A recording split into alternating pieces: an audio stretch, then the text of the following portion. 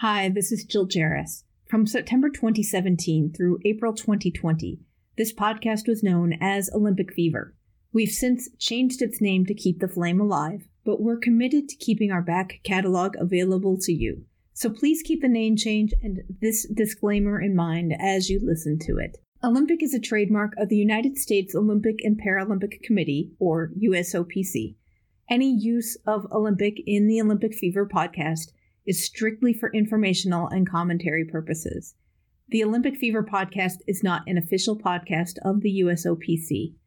The Olympic Fever podcast is not a sponsor of the USOPC, nor is Olympic Fever associated with or endorsed by the USOPC in any way. The content of Olympic Fever podcast does not reflect the opinions, standards, views, or policies of the USOPC, and the USOPC in no way warrants that content featured in Olympic Fever is accurate. Thanks for listening, and now on to the show. And all of a sudden people are talking, psst, psst, Olympics, Olympics. And he's going, what is this thing? Mesdames et messieurs, the greatest festival of our contemporary society, the Olympic Games, is about to begin. This is going to be close. Oh! You can do it!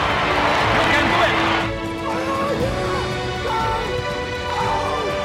Brilliant, brilliant, brilliant! But that is an Olympic champion. Ready? Hello, and welcome to another episode of Olympic Fever. I am your host, Jill Jarris, joined as always by my lovely co-host, Allison Brown. Allison, hello, how are you today? I am in candy coma. That's right. It's the day after Halloween, so we are stuffed to the gills with energy. I would call it energy. Let's look on the bright side. Energy and calcium and maybe protein if you had candy with peanuts in it. Right? I just call it sugar rush. Okay, that too. But it's been fun. If you dressed up like an Olympian or your favorite Olympic mascot, send us a picture. Tweet at us or post it in our Facebook page or Facebook group. We would love to see what you came up with. I would love it if somebody dressed up as a little Suharang. Nobody would know what that is, but wouldn't it be adorable? Oh, I'm just going to stand sideways and turn my head and be Kobe. I like that. I like that a lot. And stick my foot out. Yeah, I forgot about the foot. Oh, man. Well, for us, it's time for another Olympic Fever Book Club meeting. We are so excited to have Book Club Claire back on the podcast. We are talking about our latest book club selection. This time we read Running for My Life, One Lost Boy's Journey from the Killing Fields of Sudan to the Olympic Games by Lopez Lemong, who is a long-distance runner. Claire, this was a great pick. Thank you. And I must say, it is a joy to hear from both of you again. How are you guys?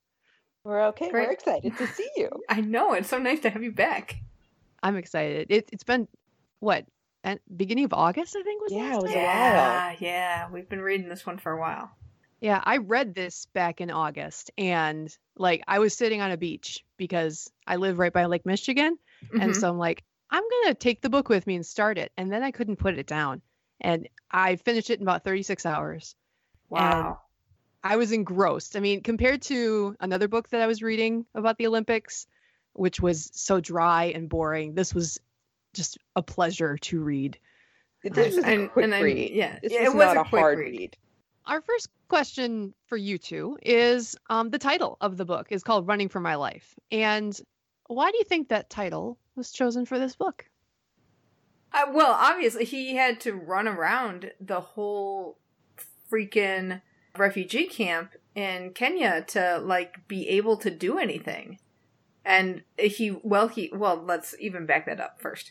He got nabbed from church by, I don't know what you want to call them, Sudanese soldiers.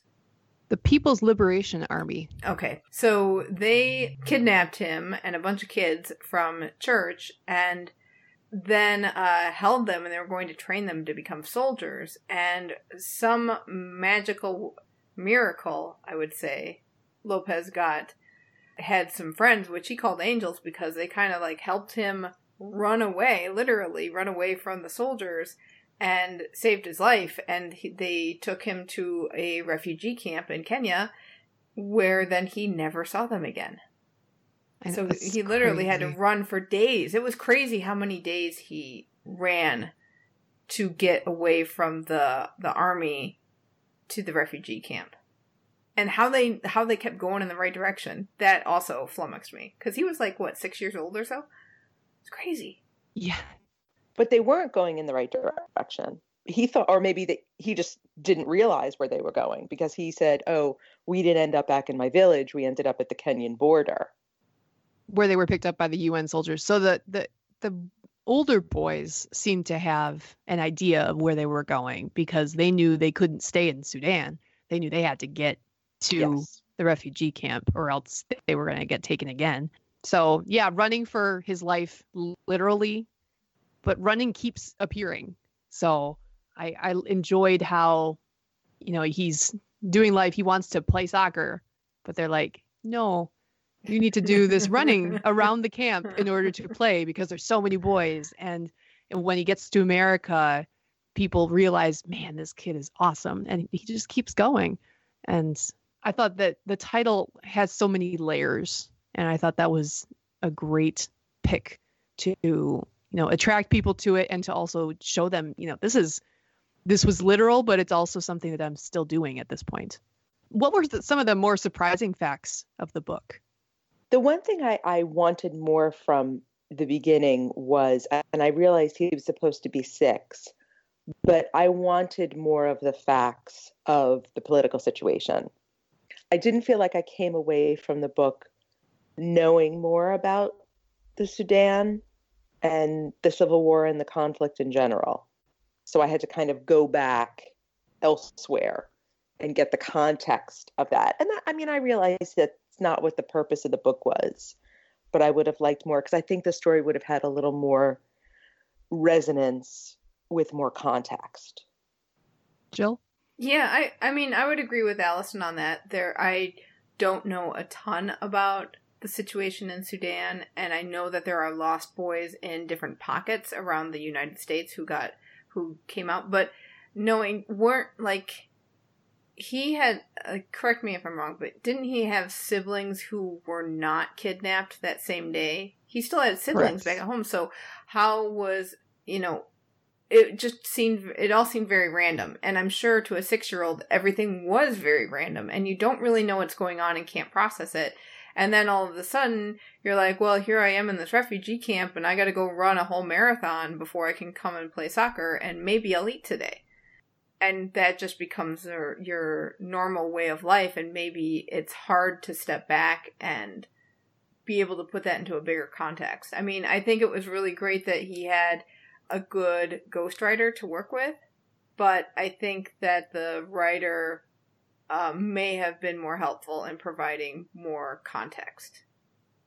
But it also allows us to research. And I think that's what Lamont wants people to do.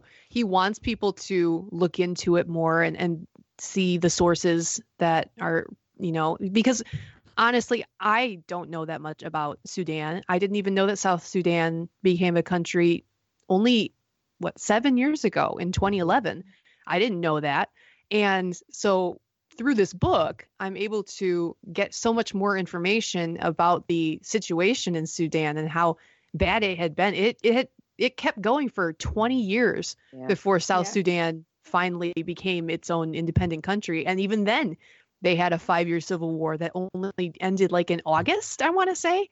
Yeah. They had a peace arms deal that happened. And so much has happened that we don't know about in America. And it's something we should. Right. Absolutely. And you think about a whole generation's grown up only knowing war. And what is it like for them to give up the way of life that they know? Not necessarily that it's a good life to have, but signing a peace treaty means oh my gosh, my entire life and way of thinking has to change. So here we go. What's going to happen? Same with kind of Lopez, where he gets plucked from a church, and then all of a sudden his way of life and everything he knew is totally out the window. And then when he gets plucked from the refugee camp and sent to America, it's the same thing. I mean, his entire world has been turned upside down several times in his life. Yeah, which is amazing, like having supportive American parents who helped him transition and believed in him. I would imagine, I mean, I felt bad for the kids in the book who were too old to get placed. Like, they got to come to America, but they were too old to get placed with families. So then they were kind of stuck trying to wing it on their own. And that had to be so rough. And of course, like, it just means, like, the opportunities that are open to you, just that door doesn't open very much.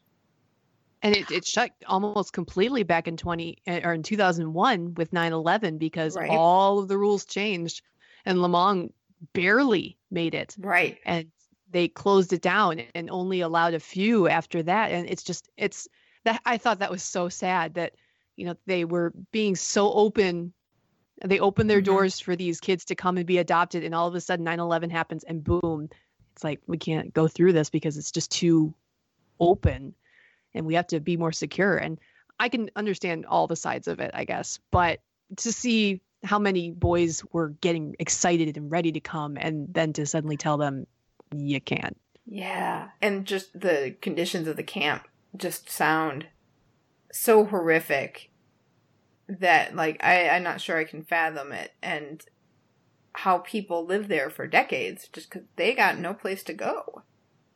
And even if the war is over, I would love to know, like, if the war is over now, is there a plan for them to go back at all? Or do they want to go back, but they can't really stay in Kenya? And do you want to stay in this living situation? I don't know. I thought it was surprising how much Kenya had to do with it. I didn't realize that the UN camp was even in Kenya, that he had to cross into Kenya. And it's interesting to have just this giant camp run by the UN, but it's not based in Sudan at all. And so a lot of his life was spent in Kenya. He spent more time speaking Swahili than he did his own language. And I have you ever heard him talk? I watched some YouTube videos. Yes, I did too. And he even now, his American accent really comes through because he's been here for so long now. He knows so many languages. It's just amazing. And I think that having that Kenyan connection is really interesting. And he has a lot of negatives with Kenya because when he tried to bring his brothers back, there was that one lady at the passport office that would just refuse to give him anything. Right. Oh, that made me so mad. But I know that this whole thing comes from his being stolen at age 6. Is there another really interesting part of the book after he comes to America that really struck you? Because I know for me, it was the fact that he didn't want to get sent back. So he just kept saying yes to everything. Do you want this? Yes. Do you want this? Yes. And the fact that he was willing to admit it later and made his parents cry because they realized that he thought that they were going to send him back. And that wasn't the case. Was there anything else post America that struck you? Well, I was very struck when he actually did go back, when he went back to meet or re-meet his parents. And my favorite reporter, Mary Carrillo, makes a cameo and proves why I can't stand her when she surprises the mother with him. Oh, that made me so mad. That made me so mad. I was like, how could you do that? And I love, she's like, well, what are you feeling right now? And I wanted to say, Mary, I feel like punching you in the face.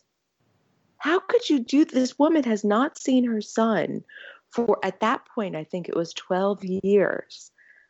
And she springs him on him? I was a little upset. The entire process of him going back to Sudan and seeing his family, and the fact that he kept, looking at his watch. He had become so Americanized that he was the concept of time. I was fascinated by that. That even, what would you say, 2 years? That's not a lot of time, but yet he was perfectly ingrained in American time, and his family's just, we keep partying until the food's gone. And that's how it is. And Right. he was so not used to that. And I thought that was fascinating. Yeah, that was interesting how much he had changed. You know what else I was very curious about was that he wanted to study hotel management and hospitality. And I kind of wanted to know more about that and whether or not that's still part of his plan once he retires from racing, because he's still racing. He has a long career. He's had a long career and he's still going. He's going to try for 2020, I believe. And it'd be interesting to see, because he did end up getting his college degree, which that was another amazing thing, that he could come to America, speak no English, manage to work his butt off, I think more so than it felt like in the book. I know that like his American parents were so supportive and helped him get there, but I couldn't quite understand, and maybe he couldn't even explain how hard it was to like be thrown into another culture. You have to learn the language. Your education has got to be next to nothing from what he did learn, and like from writing stuff on the ground with a stick to getting paper and pens and computers. That's what a shift.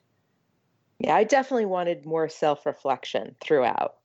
I felt like it was all too like, oh, I've never seen a flush toilet before. Ha ha ha. It was a little too superficial in that sense. And maybe it's just because he still is pretty young. He's not a parent himself yet. He hasn't moved past his running career. So I almost wonder what this book would be like if he wrote it again 20 years from now. Or even now. Or even now, because that was, right there. Or if he had written it, say, with his American parents, like what their view of the story would have been. And how much they knew of his original story, or when they found out about his past. How long did it take for him to explain that all in a way that, like, as he's learning English, to figure out how to communicate that? Well, I have a question based on what you just said, Allison. I didn't really think about the ghostwriter as much in the story because I'm an author, so I don't tend to think of somebody else writing like my story. Mm-hmm. I would think I'm going to write my story. So I read this in kind of his voice, and I found it to be very easy to do. But how do you think, compared to, let's say, The Boys in the Boat, which was our last book club book, mm-hmm. how did you think he presented his information compared to what the author of The Boys in the Boat presented his information? Well, that's interesting. That's a good question. Because in The Boys in the Boat, I felt like we were getting another layer. We were looking at it from a distance. We were looking at it from a more complete picture because we knew what happened 50 years after the events, and we're able to contextualize it. Whereas this was very much, then this happened, then this happened, then this happened. And the implications, we don't even know yet, probably, what the implications of these events on the greater picture will be. And I wonder how long it took Lopez and his co-author to write his book versus how long The Boys in the Boat took. Because that seemed to take a long time. I almost think that this book was kind of a, let's write this quick while the iron is hot and make some money, yes, but tell the story. There's the let's make some money aspect of it. Let's tell your story to get this out there because it's very important to get that story out there as much and as quickly as possible because people are dying. And I think the first person perspective is also makes it a different book as well. Very because true. You're only dealing with, Lopez himself only knows his story. Maybe he can't contextualize what's necessarily going on and the rest of it, especially when you're 6 years old and you know your village, and all of a sudden you see you're hanging out with soldiers, and maybe he doesn't even know that war is going on. I don't know. Right, and that's not his profession. He's not a historian. He's not a politician. So it's just telling his story, which is very powerful in and of itself, but different purpose almost. Definitely. And this was published in 2012. So it was right before the start of the London Olympics. So I don't think London was even mentioned in the book, only the Beijing Olympics, which was his first. And I know that, this was something where he wanted to make sure that people heard his story while he was popular. You said it, striking while the iron's hot. And so there is stuff that might have been missing had it been published maybe a year later. Not even stuff from the 2012 Olympics, but things from his life if they had taken it easy. I know that there's a lot of Olympians that release books either prior to or immediately following Olympics, and it's probably along those lines, but I think there is a different layer to it because, it's dedicated to the people of Sudan and the children who have been lost. So there is a deeper meaning than just, hey, this is my life and this is how I became a super amazing athlete of some kind. There is more to it, but you're right. It is not as historical, not setting us into a place, but seeing it through his eyes. Which would be interesting that the next time we do an athlete biography like this or an autobiography, to compare them and see if this is just the way that this genre is. And maybe that's, you go in with a different expectation because of that. Very true. When it comes to Lamong's actual races, how did his account in the book compare with how you usually watch races? Like, I actually went back onto YouTube and I found his 2007 national championship race, and comparing it to what he said in the book, it was very accurate. But there were other races that I looked at that his thought process was way different than what the YouTube video was showing me. What did you think about his accounts of the races?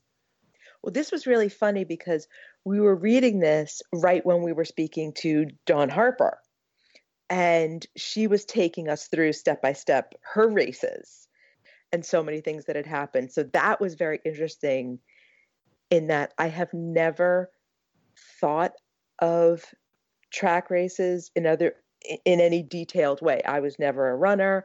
I never really had running friends, so it's not like I sat and watched a lot of track races.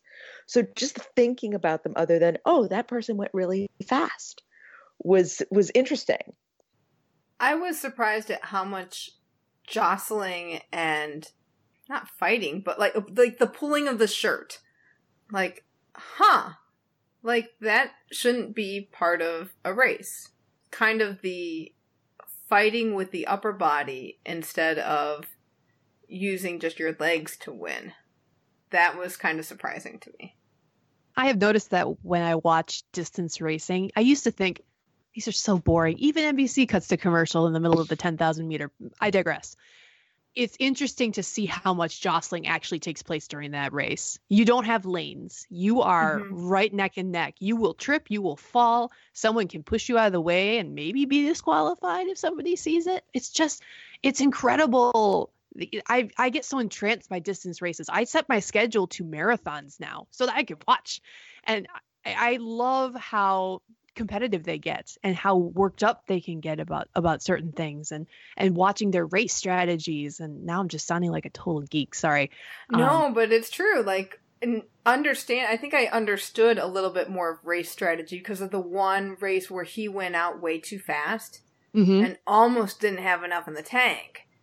And that's really interesting to understand as well. I blame the commentators of middle distance running a little bit because I didn't know anything about short track speed skating. And in short track speed skating, the people who are discussing it are constantly talking about the strategy and the jostling and how you move with the other competitors. And when I watch a middle distance race, they don't tell me any of that. Right? Yeah, like when do you move from the inside to the outside? Is it worth going into that outside lane to get around somebody? You know, because you're adding that a little more. bit. Do you? Oh, well, I guess I gotta watch better. Well, I have NBC Sports Gold. I have the Track Pass. Oh, so okay. The streaming that they have for the Diamond League races is a different commentator than the NBC guys. That makes a big difference. He knows his stuff. British accent, fantastic. He is great. And sometimes they have other people that he can talk to, but usually he's by himself. So I love what he says. And sometimes the NBC guys too, they say, oh, you know, I think they got out too early, or they're not taking the pace enough, and they're not chasing the rabbits. And you can hear it, but sometimes we just think, oh, 10,000 meters, and then you just sit and stare at them for however long it takes. The races are something that it's taken some time for me to get used to, but hearing it in this book helps me to see, okay, there is really a strategy to this. You don't just go run. And he even learned that when he started his cross country career. Yeah, that was interesting. He had to learn, even though he could run, he had to learn how to run competitively. And he had great coaches to help him with that. But clearly. I did love when he was like, I gotta do my daily run. How far can I go? Where do you want to go? I need to go this far. And they're like, no, you don't. He's like, yeah, I gotta do a marathon every day. Did you say 30 or 13? I know. And then I don't 30. know. I loved how the parents didn't know the conversion from kilometers to miles. I was like, oh, this again. We're so American with that sometimes. I think I was really surprised because I think the U.S. championships took place in June, and I think I had this book on my radar at that point. And lo and behold, Lemong, who had been winning the mile, he won the 10,000 meters. And I was blown away by that because I knew that I was maybe going to read this story, and to see that he's still successful, he's still competing at a high level, and he's doing it in all varieties of lengths is truly remarkable. And it shows a lot about his athleticism, that he's able to transition from one to the other. Bit of a throwback. You know, I know athletes 40 years ago used to do that. They would run multiple races, or they would switch at different points in their career. And you just don't see that as much from American runners anymore. They really specialize. Yes. So that's kind of, I like that kind of story. Me too. And that's why I'm kind of pulling for him to continue competing. I want to see him keep racing. And I watched a documentary called Breaking 2, and it was about Kipchoge and Eliud Kipchoge and a couple other marathon racers trying to break 2 hours. And who was one of the pace setters? I looked at, it's Lopez Lemong. Wow. I got so excited just by seeing him there, and, you know, to recognize him and seeing that he's still helping out and racing all these cool things. And he's not only racing, he's also promoting his own charity, his foundation, the For South Sudan Foundation. What I really loved and thought was smart, that he's partnering with somebody and realized he didn't need to reinvent the wheel, and that he could actually make more of an impact by working with somebody who knows how to do that stuff. What it seems is that it's just well thought out in trying to provide some basic necessities. To, you know, it's simple how water, or improving the water quality, frees up so much of your time to do other stuff in life, like go to school or, you know, cook or farm. But it's that I really enjoyed. One of the people from his village, when he first went, she said, my daughter's sick. And he said, oh, right. Yeah. And she said, you came from America, so you must have medicine. And the fact that just broke his heart, and she did not get it, that he didn't come for medicine like she assumed. And he did not want that to happen again. So not only water, medicine, education, and, you know, proper nutrition, those are things that we take for granted. We have all those things, and they don't. It's such a simple thing to do, that Lemong is using his resources and his pull to bring in the money and the resources to help the people in South Sudan. He doesn't leave them behind. he's still willing to go out and help them. And I love that. Yeah. I think that's so great. And he's still doing it. I mean, yes, this book was 6 years ago, but I've seen current information about him continuing it. Now, and here's going to be my soapbox. Nobody in this world today should not have clean water to drink. I mean, that is ridiculous. It's just, see, I get angry at big things too, not just Mary Carrillo. I'm going to have to watch a Mary Carrillo segment with you in my ear, because I really want to. I want to hear your snide remarks. I'll watch it with you. Just call me and I will snide remark Mary Carrillo any time of day because she makes me so mad. Awesome. All right. 2 more questions to kind of wrap this up. Yeah. Family is a really important theme in this book, in the story, but not necessarily in the traditional way. So how do you think all of the different family types influenced him as he was going through his life? First, you would think of his mother and father, his natural parents. You'd also think of the Rogers, Rob and Barbara. But I would also include the angels, the 3 angels that he doesn't even know their names, but they came, they got him out, and then they disappeared. I think that was huge. You know, that family aspect of kind of his brothers. Right. And the brothers at the camp. And the brothers in the camp. Yep. And then his Sudanese brothers when he came to New York, you know, that extended family, and kind of his track family is right. I was going to say his coaches. Yeah.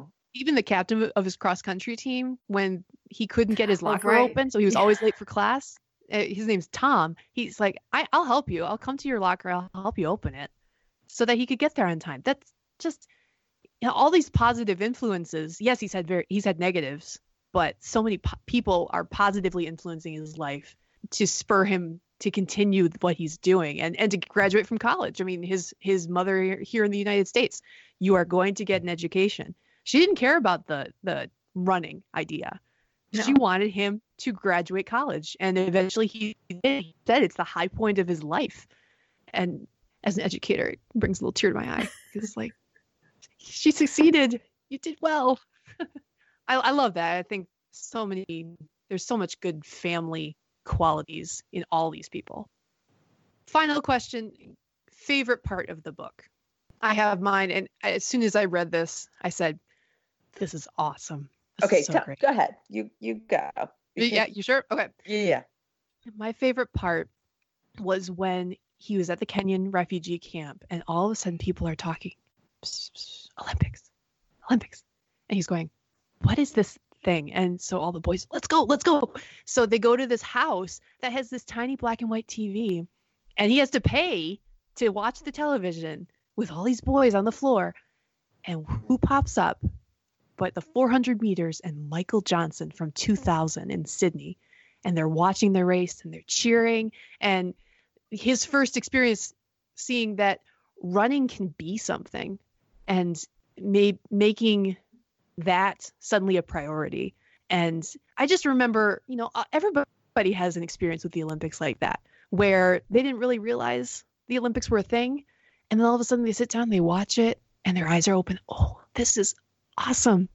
And I get a little worked up about it, because I love the Olympics so much for those reasons, and how it connects so many people from all over the world and just brings so much joy to them. And it connects us all. And I love that. And I love that he was able to get that in a little tiny house with a black and white TV in Kenya. And suddenly he's in the Olympics 8 years later. Yeah, which is amazing that you can that some people can capture that dream and make it happen. I mean, you would think that all the odds are against him when he says, "Oh, I'm going to be in the Olympics." How can a kid from a refugee camp get to the Olympics? And maybe part of that naivete helped him along, but just like the whole turn of events where he gets plucked from the refugee camp, just not by magic, but I was amazed that he was able to write an essay in English, which he didn't know, and have that be the thing that ultimately changes his life trajectory. One of the favorite parts for me was also when he was chosen to be the flag bearer for Beijing 2008. And I think it also, part of it is maybe his lack of self-realization, maybe. Like, I'm not sure, throughout the book, I'm not sure he knows how special he is. And he's like, hey, I get chosen, and then, like, the president's pulling me aside. The president's pulling me aside. Like, what is this? But just the fact that he's been able to constantly keep that who he is and where he's from as a big part of his life and make sure that that's recognized wherever he goes. And I know I will watch the refugee team, which we talked about a couple of weeks ago, that they are going to have a refugee team in Tokyo. Yes. I will definitely watch them with more grounding, having read this story, because these are kids who have been in refugee camps just like the one Lopez Lemong was in Kenya, that went through all of these, that have struggled, and probably did see the Olympics for the first time on some small little black and white TV running off a car battery. And they want to be there more than anything else. And that hope and that dream that they're bringing to people is really awe-inspiring. I do have to say that I appreciated how he kept bringing God back and saying, that God's hand is in this. He's leading me. He has a plan for me. And, he talks about his angels, and he never lets God go. And he always trusts him, even when it's the darkest hours. And he never loses that throughout the whole book. And I appreciated that from where I come from. It's wonderful to see that flow through in the way that it did. Right, and how faith can keep you going. Absolutely. And I know for the most part, it in the past couple of months, it's kept me going. So I've really latched on to that. And inspired him to give back. Yes. It's not, I am so blessed. It's, I've been given the opportunity to share this and bring something to other people that I loved about that aspect of the story. That it was all about, what can I do now with this platform and with this opportunity? He knows people are still suffering, and he doesn't want them to suffer like he did. No. It's great. So if you have not had the chance to read this yet, I highly recommend listeners, because I never get to talk to the listeners. I hope that you do. Like I said, it doesn't take long to read this book. It's a fascinating. I gave it to my mom, and she's a fast reader, and she read it in lickety-split time. So Allison and Jill, thank you for reading it. And we don't have a new book picked out, do we? No, but we have asked the listeners for genres. Right now, wow, history of a particular Olympics, that is winning. Yeah. People like the history. Well, we can do you want to do Rome 1960? That's the first thing that came to my mind. Okay. I would gladly reread that. It's a long one, but then that means you have like Thanksgiving reading and Christmas time reading. True. Yeah, we probably wouldn't record till January maybe. So, yeah, you can ask for it for Christmas. There you go. I might try to read it a little earlier. Christmas is crazy. Our next book, we did a quick poll, and I'm sorry, listeners, that we were really kind of slacking on getting this up, but we'll on our Twitter feed and on our Facebook group, we asked what kind of genre people were interested in, and what's winning is history of a particular Olympics. And the book that's been jumping out to you lately, Claire, in that genre is Rome 1960.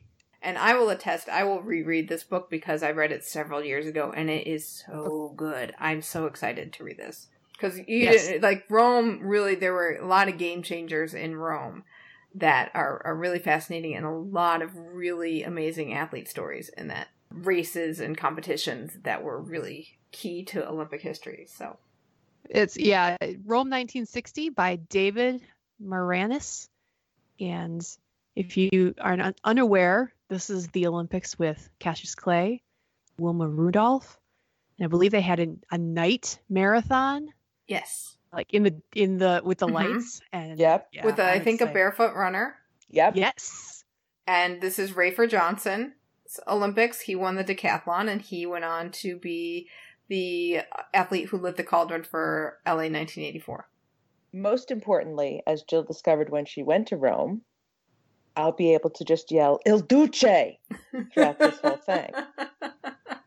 All right, so All right. Rome 1960 by David Moranis, and I will buy this and I will start reading it and tweeting about it.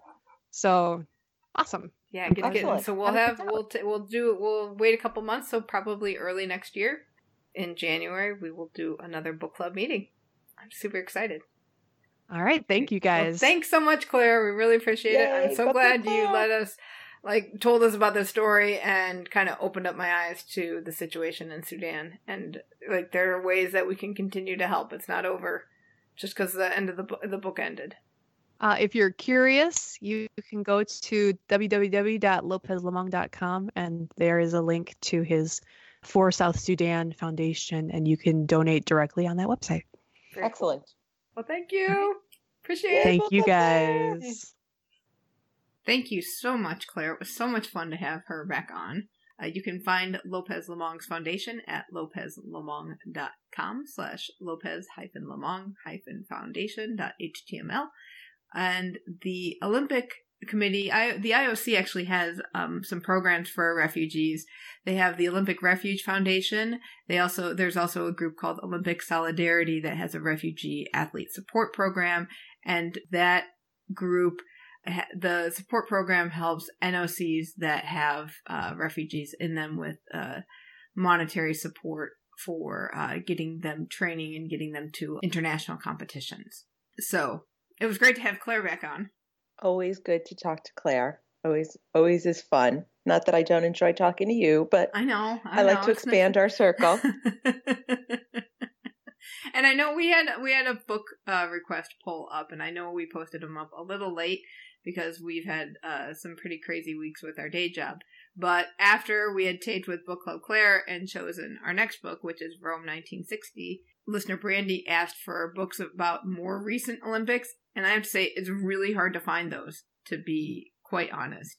Huh. It is, and I was looking through Amazon a little bit before we taped, and there is a book called London 2012 and the Post-Olympic City, A Hollow Legacy, and that was published in 2017. But, that might not... I'm curious about what that would say, because this summer I talked with an architect friend of mine who lives in the UK, and we were talking about London 2012, and she said, well, they're just starting to realize the effects of the legacy programs right now. So It's taken years and years for all of that post-planning to actually be something you can see, which is very interesting. When we were talking to Mirtha Pools, and even just 2 years after Rio, they're just moving the pools. Mm-hmm. So it seems like legacy stuff does take a considerable amount of time to happen. Right, because you got to figure, the Olympics end and you take a very long nap. And we did. Yes, right? And then you wake up and you have to shut down everything and probably close all of those books from the games. And then it's like, okay, now we have to figure out what to do. Not that now that we have to figure it out, but any legacy plans that we had put in place beforehand, we have to figure out how to implement them now and execute them. Well, you've got to figure that the games are generally awarded 7 years ahead of time, and there's at least 3 years. So say you've got a 10-year run up to the games. I don't think we should judge a legacy until 10 years after.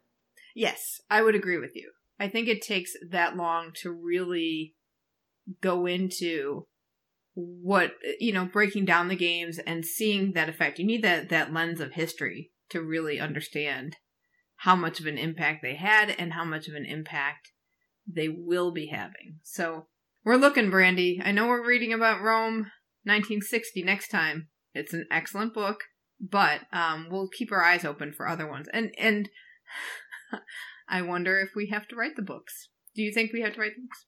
Well, I'm telling you, I don't want any more books about people who are hungry. Because when I read, because both books now have had central characters who don't get enough to eat. And when that happens, I end up eating more in sympathy. Like if I eat more while I'm reading this book, that somehow it'll transfer into them not being hungry. So I hope nobody in Rome 1960 was hungry. That's all I'm going to say about our next book, because I'm going to get really fat if we keep this up. We'll find out. Then I guess we'll have to try the Olympic Fever exercise program to work off the effects of the book club. Yeah, the Olympic Fever diet book. It will not involve Olympic ring Jell-O molds. Good. I gotta say one more thing. I was doing a little research, pulling together information for the show about Lopez Lomong. Did you know that the IOC lists him on the website saying, he represents the USA, but the flag associated with him is the Sudanese flag? Really? Yes, it was fascinating. So I wonder if, like any other athlete, and I wondered if that was partially because he is a lost boy and has this very interesting history, but I also wondered if, like, anybody who was a crossover or went to another country to try to become an Olympian, if they too have different flags. You know what? Who was that chick who your favorite athlete, your favorite Hungarian snowboarder from? Wasn't it like Eleanor or something? No, I thought it was Emily. So this is in the IOC. Yes, the athlete database. I mean, you could even look at Tanith Belbin, because she's Canadian. Oh, yeah. But she competed for the United States. There we go. And she became a citizen. I'm just trying to think of easy ones off the top of my head. No, she's listed as USA. Elizabeth Swaney was her name. Oh, yeah. Well, let's try her. No, she has the Hungarian flag. Which is very interesting. I wonder why the IOC decided to do that, because Lopez was a naturalized citizen before he became an Olympian. I wonder if that's his choice. That's a good question. That's a very good question. Because is he identifying? I don't know. We'll have to look into that. Okay. On the list. Yeah. So let's move on. We have a quick Team Olympic Fever update. I can't yell. I can whisper tofu. My voice is going fast with the change in weather. I know, mine too. But congratulations to Josh Williamson. Our next Olympic hopeful has made it a step closer to his Olympic dream. He made the national bobsled team this past week. I'm so proud of him. But he shaved his beard. I'm sorry. Maybe it makes him go faster. Well, I know they have big, like, over-the-face masks, but maybe it makes that maybe mask... it doesn't sit. Yeah. I don't know. I mean, he's still adorable. And all my daughters and her friends are like, oh my God, you got to interview him. He's so hot. So, but yeah, I was like, oh my God, now you do look like a giant 12-year-old. Yeah, but I'm so proud of him. I'm so happy. I know. I'm really excited for him. And other great news is our favorite sled hockey medalist and sled hockey analyst, Taylor Lipsett's wife, had another baby. So he is proud papa to 2 baby girls now. And they are beautiful. No, names are Mila and Alina. So congratulations, Taylor. So We're happy very for excited. you. It's very lovely. And then on news for us, thank you to listener Meredith for becoming a patron. You too can patronize us. You too can patronize us. You can patronize us every day, and on Twitter and Facebook and Insta. But you too can support our show by becoming a patron at patreon.com/OlympicFever. Benefits start kicking in on the 1st of the month, so I get to send out the first round of benefits this week. I'm so excited. Now, before I knew this, I had sent a message in our Facebook group to Meredith that I think she had earned a nickname. Mm-hmm. So now she really has earned a nickname. So I got to work on that. Okay, that's good. Yeah. And then our TeePublic store we'll now have more merch, not just Olympic Fever merch, but we're going to have more Olympic-themed merch from some other TeePublic designers, so check that out as well. teepublic.com/stores/OlymFever. Excellent. So on that note, we will wrap it up for this week. We will catch you back here next week for more Olympic stories. I think we're diving in the pool again next week. I'm excited. I am excited too. We will be talking with 5-time Olympian Tony Azevedo and learning more about the sport of water polo. So come back here next week for our interview with him. And in the meantime, thank you so much for listening. And until next time, keep the flame alive. Stay in touch. Email us at olymfever@gmail.com. That's olymfever@gmail. You can also leave us a voicemail at 530-763-3837. That's 530-70-FEVER. We're on Twitter at OlymFever, and you can join in the conversation at our Facebook group, Olympic Fever Podcast. Thanks again for listening, and until next time, keep the flame alive. So I hope nobody in Rome 1960 was hungry. That's all I'm going to say about our next book.